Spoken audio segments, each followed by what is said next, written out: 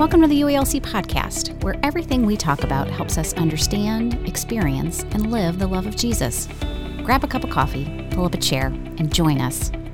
Jesus said his followers would be known by how they love one another, and we'd love to see that come true. I'm Andrea Taphorn, and I'm here with my co-host, Brody Taphorn.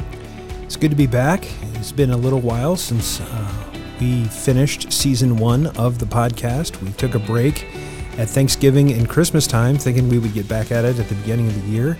And it turns out we got pretty busy. And now it is almost spring, but we are excited for season 2 of the podcast. We sure are. We are starting off this season by inviting some people onto our podcast that we thought it would be helpful for our listeners to know. And also, we're going to have them share a Bible story that's been significant to them in their walk with Jesus. And so our first guest is Pastor Mike Bradley. Mike Bradley has been a mentor of mine, and he is an important person in my life personally, but I'm excited for our church to get to know him a little bit better. As you might know, if you're familiar with UALC, our church is a part of 2 denominations or associations of churches. We are members of the North American Lutheran Church, and we are also members of Lutheran Congregations and Mission for Christ, LCMC. Mike Bradley is the service coordinator for LCMC. A lot of people ask him, well, what does that mean? The service coordinator is the chief of staff and is the leader of this association of churches. Mike just got started in his role in August of 2020. Mike is a published author. He is also a frequent golfing buddy of mine as often as I can get out there to see him. But Mike is somebody that I really respect, and I'm excited for our church to get to know him a little bit. Yeah, and fair warning, just for those of you who don't know Brody, he loves teasing people he loves the most. So just be aware of that as we're heading into this conversation. Yeah, that is true, and I really like Mike Bradley. Yeah. Mike also shares a story with us about the loss of his son, Andy. So we also just want to give you a heads up, as that can be a heavy topic to take in. Yes, and so we are excited to hear from Mike, so let's get to the podcast.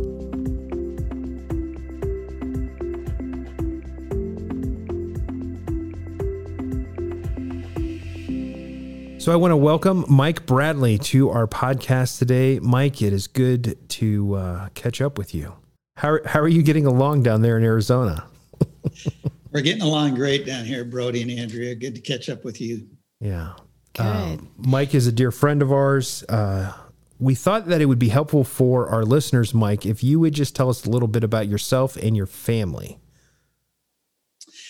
Well, thanks for having me on the podcast. First of all, I'm married to Debbie. We've been married for 42 years, and Debbie is a Lutheran pastor's kid in her background. We've been blessed with 5 kids, Andrew, Joseph, Rachel, Stephen, and Ben, in that order. Mm-hmm. And some great in-law kids, and we have 3 grandsons, Michael, Isaac, and Luke, and then we have a granddaughter and another grandchild on the way. Yeah, man, that's a lot of people. Excited about that. And we have a 4-year-old white Labrador dog, Maggie May. Oh, I love that. I've gotten to know Maggie May and visit out to Mike and Debbie, and she is a joy. She is a joy. And we live in the Phoenix, Arizona area. So. Yeah.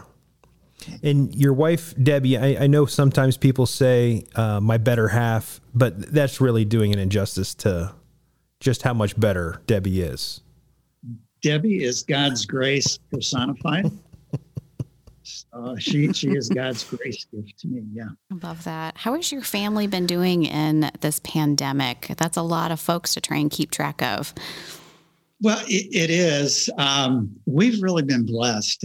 There's so many people who are struggling and wrestling with the pandemic. For Debbie and I, living in Arizona, for one thing, is a great place to ride out a pandemic because we can still get out and go for walks and be outside with Maggie, that kind of thing. We've been really blessed. All of our kids and grandkids have been healthy. through this entire thing. Nobody has contracted COVID, which is just a great blessing. None of them lost their jobs. Mm. In fact, a couple of the kids got promotions in the midst of this. They're doing well in their work, in their marriages. We do a lot of Zoom calls. We play games by Zoom. And, did Thanksgiving and Christmas via Zoom. The kids are all pretty tech savvy. So it's been I can't say we've really struggled like some families have, and my heart goes out to them. We're doing pretty good. And you've got Debbie is in the healthcare field, and you've got one of your kids as well in the healthcare field, right? Yeah, Debbie's a nurse, and this year in the midst of the pandemic, she started a new job as a telehealth nurse for a hospital system here in Phoenix. She works out of the house also, so we both work from home. Our second son, Joseph, is a nurse out in California. He's in the cardio care intensive care unit of a hospital and has been working in the midst of a number of COVID patients. Of course, he's fully vaccinated as a healthcare worker. And again, we've been really blessed that he has not contracted COVID, even though he's around it all the time. Yeah. Mike, tell us a little bit about your background in ministry. I know you've done a number of things. And tell me again, when did you start as a professional golfer? Oh, good gracious. Well, the professional golfer story we'll have to get to in a bit. I was in the United States Air Force back during the little conflict we had in Southeast Asia years and years ago. Came home to Omaha, Nebraska, where Debbie and I are both from. Worked in a Christian bookstore business for a few years, and then met a Lutheran pastor who invited me to start having coffee with him. One thing led to another. I began visiting his church, and one day he said to me, I think you might have a call to vocational ministry on your life, particularly working with youth, because I was volunteering working with youth. And again, one thing led to another. God made it clear through a variety of ways that, and Debbie and I both agreed I should leave the bookstore business. And I started as a youth minister at a small Lutheran church that this Lutheran pastor, who would then become my father-in-law, planted back in the 70s. So 100 members and 4 teenagers. And that's where I started. Along the way, learned enough guitar to be just dangerous, and became a worship leader as well as youth minister, and did that in Omaha and then in Rapid City, South Dakota, where Debbie and I ended up living for 16 years. Did that for a number of years. I think I was a youth minister for 20 some years. Teenagers and young adults are still my favorite people group. And then this Lutheran church in Rapid City was a unique church in that they allowed me to transition twice vocationally. So at one point they asked me to take on an associate pastor's role. So moving from youth ministry into the associate pastor's role, and somebody I'd been mentoring became the new youth minister. And then when our senior pastor at that time retired, they asked me to become the acting senior pastor. So a church of about 2,500 people, I get to be the acting senior pastor for 2 years, never having gone to seminary. And kind of was doing things backwards. And then we eventually called a new senior pastor. And shortly thereafter, our oldest son, unfortunately, died. And that rocked our world for a couple of years. And eventually we knew we needed to take a break. And we went out to Pasadena, California, where I attended Fuller Seminary and got my Master of Divinity degree. From there, received a call to the Masters Institute Seminary in St. Paul, Minnesota. Was there for 10 years, and then worked with a sister network to LCMC called the Alliance of Renewal Churches for 7 years, and began my new position with LCMC as service coordinator back in August. So that's been my journey. That's great. I love that you have such a wide variety of experiences, and I know you're bringing that to the table right now in this new position for LCMC. That's really exciting. So tell us a little bit about your work for LCMC. What does that look like? I've been with LCMC now for about 7 months. And in part, what I do is still being shaped and still being formed, developing. One of the things I do is I supervise the national staff. We have a small staff that we all work remotely. We live in different parts of the country, which has always been the case for the LCM staff since our inception 21 years ago. But I supervise the staff, work together with them. I work with the National Board of Trustees and the Ministry Board, 2 national boards that help oversee different aspects of life and ministry in the LCMC. Part of my heart, if somebody really had to ask me to describe what my passion is, it's loving, connecting, and caring for leaders. So I'm hoping that I can serve as a pastor to pastors in LCMC, help connect them with one another, help them feel cared for, that they can know the love of God for them as a person, not just in their leadership position. Oh, that is so important. I feel like pastors are oftentimes people that do not have a shepherd shepherding them. And so I love that is part of your kind of heartbeat for what you see this position doing in our denomination. And I think that transitions us really nicely, because not only did we think our listeners we wanted them to know who you are and what you do for our church and for churches around the country, but also we wanted them to hear a little bit about how Jesus has changed you. And so I think you have some things that you wanted to bring to us today, and we can't wait to delve in. Well, of course, the first and major change is just having received a gift of new life from Jesus. And God sought me out when I was not seeking him out. That's how much he loves us and how much he's loved me. And he showed himself to me through a variety of ways, and people and hearing people share passages of scripture with me. And so I really received this gift of new life as a young adult when I was in the United States Air Force. And it's a new life that has this gift from the Lord has changed how I live here and now, as well as in the life to come, of course. Part of that new life for me is being able to hear the Lord speak to me through the Word of God, mm-hmm. and through brothers and sisters in Christ, and to see how he acts in our lives and in and through us. And a time in particular, as an example, would be I have what I call my morning coffee time with Jesus. I've heard that you and Jesus are regular coffee partners. Well, I love coffee, and Jesus loves coffee. He sure and does. Jesus loves Mike, so it's perfect. Does. In John chapter 2, actually, the Greek says he transformed the water into coffee, not into wine. But most people don't know that. No, I like to start my day with I get up and I make a cup of coffee, and I sit down with my Bible. And Maggie's usually, our dog, is lying nearby. And I pray and I meet with the Lord in his word. And one thing the Bible has become for me is, rather than a book of books to be studied and to be taught and to be preached, it's a meeting place, mm-hmm. Coffee shop, where you meet somebody, pre-COVID, of course. You meet somebody and you get to know them and they get to know you. And it's been that kind of meeting place for me with the Lord. And I'll read, I go through a daily reading plan, and occasionally a certain passage or a certain verse will just do the kind of the proverbial jump off the page at me.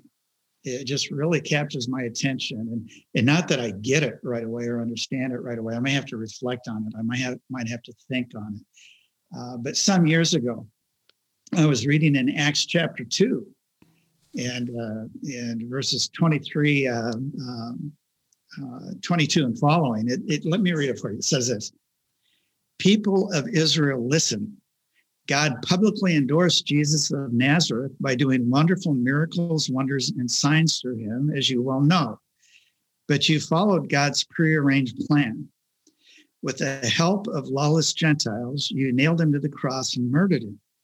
However, God released him from the horrors of death and raised him back to life again, for death could not keep him in its grip. And now, this is a number of years ago, but I remember as I read it that morning, a thought went through my mind. And occasionally that'll happen where a thought comes to mind, and I call it a loud thought. There's a weight to it. I just can't shake it. And that thought was this. And I even wrote it in the margin of my Bible. Death took Jesus, but God took Jesus from death. Well, in 1997, on his 18th birthday, we woke up to find that our oldest son, Andy, had mysteriously died during the night. And needless to say, it rocked our world as a family. And this passage came to mind the following week. We had a number of people coming in and out of our house, as you can imagine, in those days after Andy's death, and wanting to comfort us and be there with us. And often, meaning well, somebody would say, "I'm so sorry God took your son." Because I'd read this passage and because that loud thought had planted itself, not only in my head and my heart, I got to thinking about it after the first couple of people said that. And when subsequent people would say it, my response was, well, thank you, but let me clarify for you. God didn't take my son. Death took our son, but God took our son from death. And that became a source of comfort and counsel. Now, it didn't take the pain away. Especially in those first months and years after something like that. There's not a whole lot that can take the pain away, but it comforted us and it consoled us and it enabled us to live in and through the pain to the point now. Of course, we're years down the road, but life is good.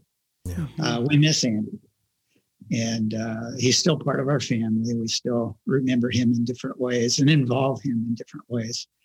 But we know we're going to see him again, which gives us great joy. But life is good again. There's joy. There's laughter, even though at moments we still miss him.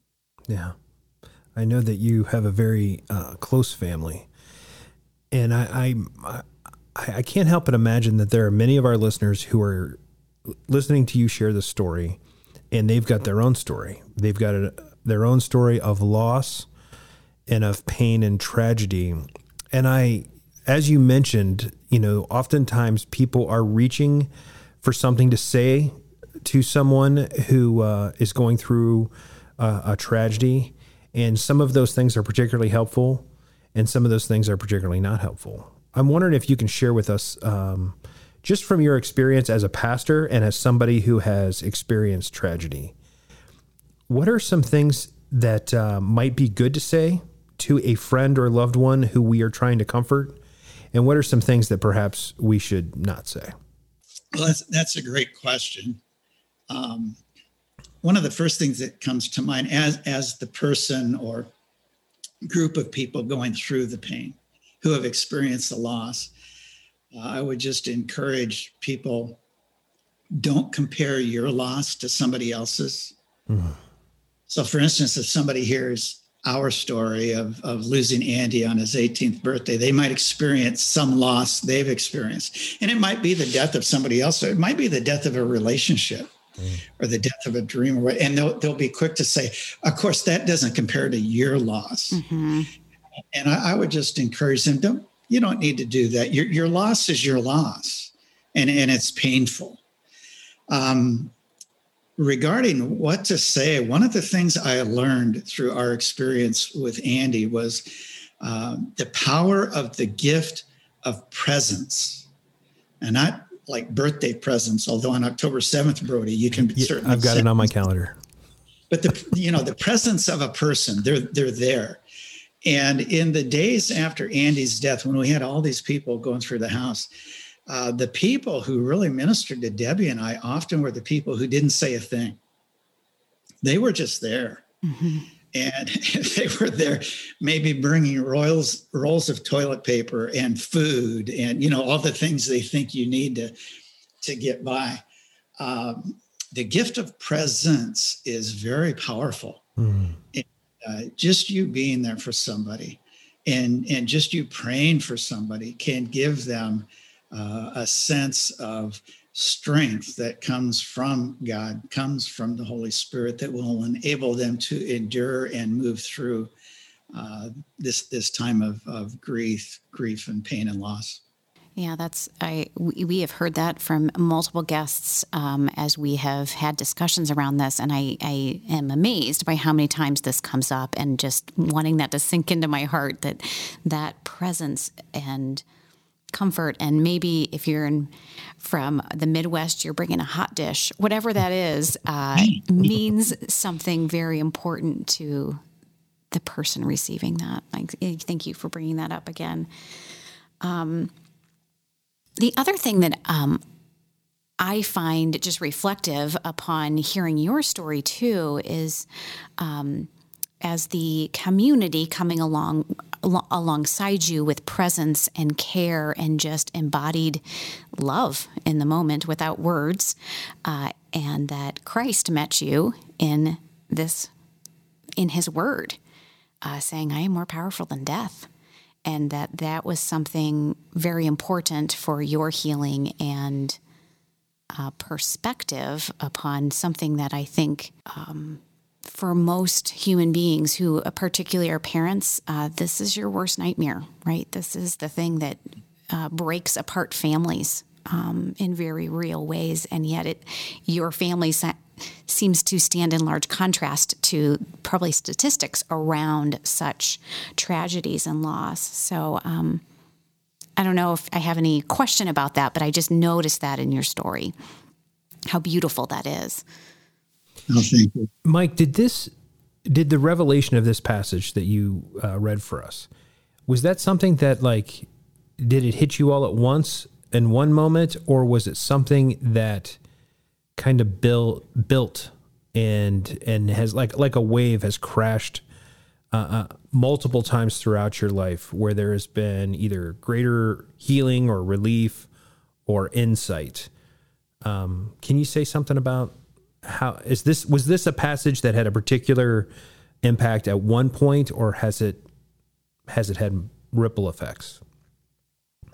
I'd say for me, again, somebody else, your experience might be different, and let your experience be yours. For me, it's been a ripple effect. Mm-hmm. There was that initial, in that first morning when I was sitting with the Lord, having that good cup of coffee and meeting with him in his word, I noted, and there was that thought that God took Jesus from death. And that was significant. But then it built. There was that ripple effect as I thought about it and as I reflected on it. And in doing that, it began to become more than words on a page. Mm-hmm. It began to become something that was life-giving to me. And over time, it's just deepened that. And it really began to connect me in a very real way, in a very experiential way, with God's love for me.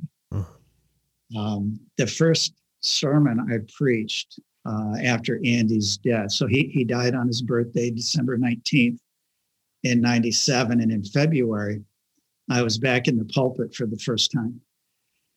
And in the church I was at, Trinity Lutheran Church in Rapid City, South Dakota, our practice was primarily to preach out of the text of the day. Mm-hmm. And occasionally we'd preach a thematic kind of sermon series, but most often whoever was preaching would read, study, pray over the text of the day and see if there wasn't a red thread that the Lord, through all the scriptures, that the Lord might want him to preach on. And the sermon I ended up sharing that day, that I've shared numerous times throughout the years when asked, is called The Unshakable Love of God. Mm. That in the worst storm of our lives, by far, there were certain things about God that for us were just unshakable in that moment. And thankfully, they were already present prior to that moment. And one of these was the unshakable love of God. So there was no question for Deb and I in the wake of Andy's death. Did God love us? Mm-hmm. How could this happen? Doesn't God love us? That was never the question for us, because that was rooted so deeply in our hearts. And part of that was meeting with the Lord in scriptures like that just had that ripple effect you were talking about, brother. Yeah, that is a grace that some folks listening may or may not feel right now in their hearts as they are walking through. I think we're in pandemic. Death is much more prevalent in all of our lives than I think I can imagine before this time.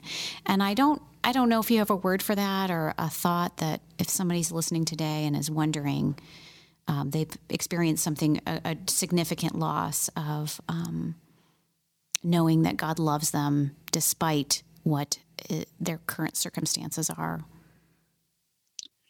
A couple of thoughts that come to mind. First of all, if somebody is listening to this podcast and you feel that way, that, well, there's no way God could love me, look what's happened.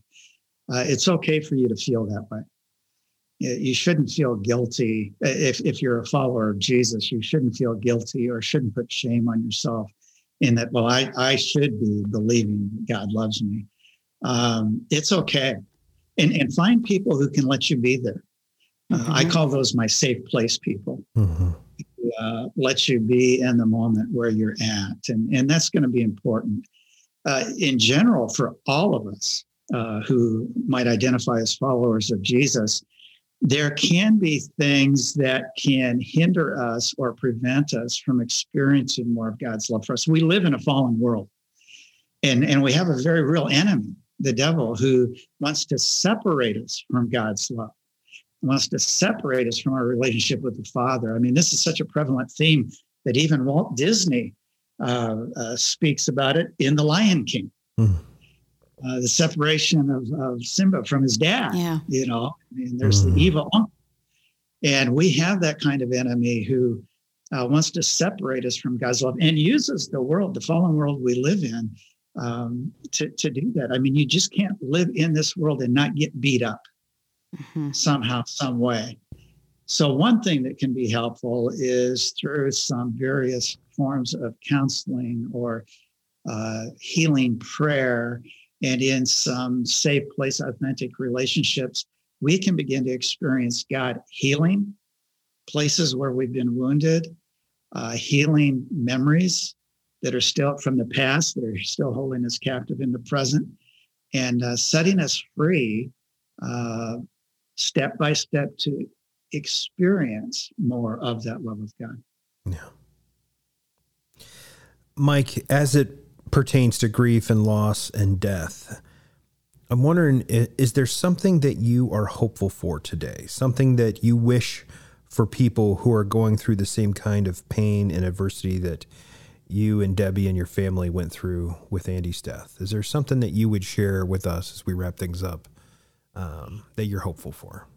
Yeah, one of the things I suppose is I would hope for you, whomever you are, that you have or God will grace you with a group of people, even just a small group, who can be that safe place kind of person for you. Debbie and I had that. We had a small group we were part of at the time. We got to be so close that even 20 some years down the road, we're still close to each other. We all live in parts of the country now, but we get together still on a fairly regular basis. And it's one of those things you just pick up where you left off kind of thing. Those folks were a source of strength and encouragement, and were life-giving and hope-giving to Debbie and I. And we were to them as they walked through some pain in their lives too. So I would hope that for you all and would pray for that for you.